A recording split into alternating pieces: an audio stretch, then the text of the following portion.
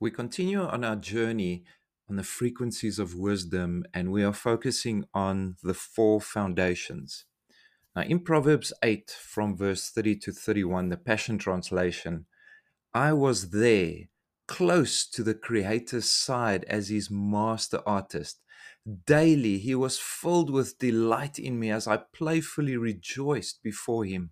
I laughed and played, so happy with what he had made, while finding my delight in the children of men. Imagine yourself in a grand library, the air scented with rich oak and ancient parchment.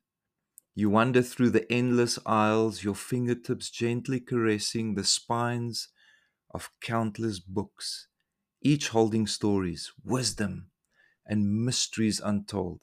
Suddenly, your steps slow, and you find yourself drawn to a particular volume, its leather binder weathered by the passage of time. As you open it, the pages crackle like a warm, inviting fireplace.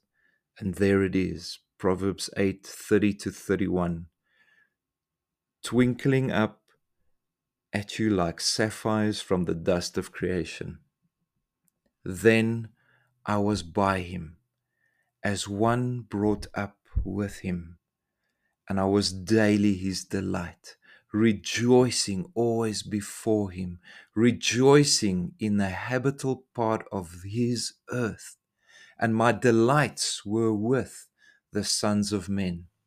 The NIV. Now, in these two verses, wisdom herself, a living entity, rejoicing in the company of the Creator, finding delight in the manifold miracles of our world, and celebrating the human spirit, the sons of God. But what do these words truly signify? What does it mean to rejoice in the habitable part of His earth, and how does wisdom find her delights among the sons of men? I'm so grateful for wisdom. Being Yahweh's first creation, she clearly takes top priority in His eyes and a key catalyst in divine creation. She was His priority, something to note. He brought her forth before creation. So here are keys to meditate from this verse. Number one, divine companionship. When wisdom proclaims, then I was by him, as one brought up with him. The verse illuminates the idea of divine companionship. It paints a picture of the Creator not in distant isolation, but in close companionship with wisdom and an intimate relationship that bubbles with divine entanglement. This connection underscores the inseparable bond between wisdom and divinity. Relationship keeps coming to the fore and remain a crucial invitation for us to foster our relationship with wisdom. For in doing so, we deepen our connection with the divinity of Yahweh. Number two, joyful celebration. And I was daily his delight, rejoicing always before him. Here, the second foundation shows itself as a joyful celebration. Religion waters down, but joy ascends. Joy manifests the ecstasy of wisdom in the presence of Yahweh, radiating a sense of being completely enraptured. It urges you to cultivate a spirit of joy daily, drinking new wine and rejoicing in our encounters with wisdom and being enlightened in the joy of the Lord. Number three, appreciation of creation. In the words, rejoicing in the habitable part of His earth, we uncover a profound appreciation of creation.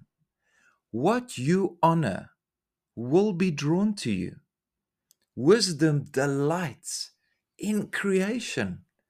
This foundation calls us to marvel at the wonders around us, to engage with it passionately, and to respect and cherish the earth we inhabit. It's not just a stage for our existence, but a testament to divine wisdom, our governance, and creativity. Find joy. It's a treasure chest in the heart of wisdom. And lastly, number 4, affinity for humanity. Finally, the phrase, and my delights were with the sons of men, unveils a deep affection for the sons of God, but also humanity. Wisdom is not aloof or elitist. Instead, she finds delight in humankind, in their achievements, their struggles, and their potential. This reminds us that wisdom is not only for mystical experiences, but a well of treasures woven into the fabric of everyday human life. It beckons us to recognize wisdom in all that surrounds, in our shared experiences, in our communal journey towards growth and enlightenment. Lean into wisdom, and she'll reveal herself in the most unexpected places and situations, inscribing, if Yahweh is for you, who can be against you? These 4 foundations, divine companionship, joyful celebration, appreciation of creation, and affinity for humanity, forms the bedrock of the scripture. They invite the sons of God to relish our relationship with wisdom, to rejoice in our experiences with her, to marvel at the world we inhabit, and to cherish our shared humanity. More often than not, mystical ecstasy and experiences lie in the most unexpected and mundane, waiting for you to acknowledge the presence and activation of wisdom. So here's an activation prayer for you. Lord Jesus, open my eyes to the treasures of wisdom in creation. Create in me a heart to rejoice in the joy of wisdom, her creativity in creation, and her shared love with you for humanity. For we are, after all, in your image.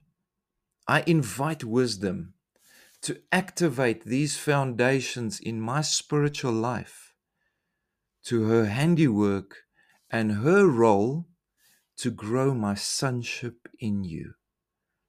I love you, Jesus. If you enjoyed the blog and you would like to subscribe, just follow the links below. And there are also some courses that you can enroll in to activate your sonship, to grow, expand your governance as a son of God. I love you big time.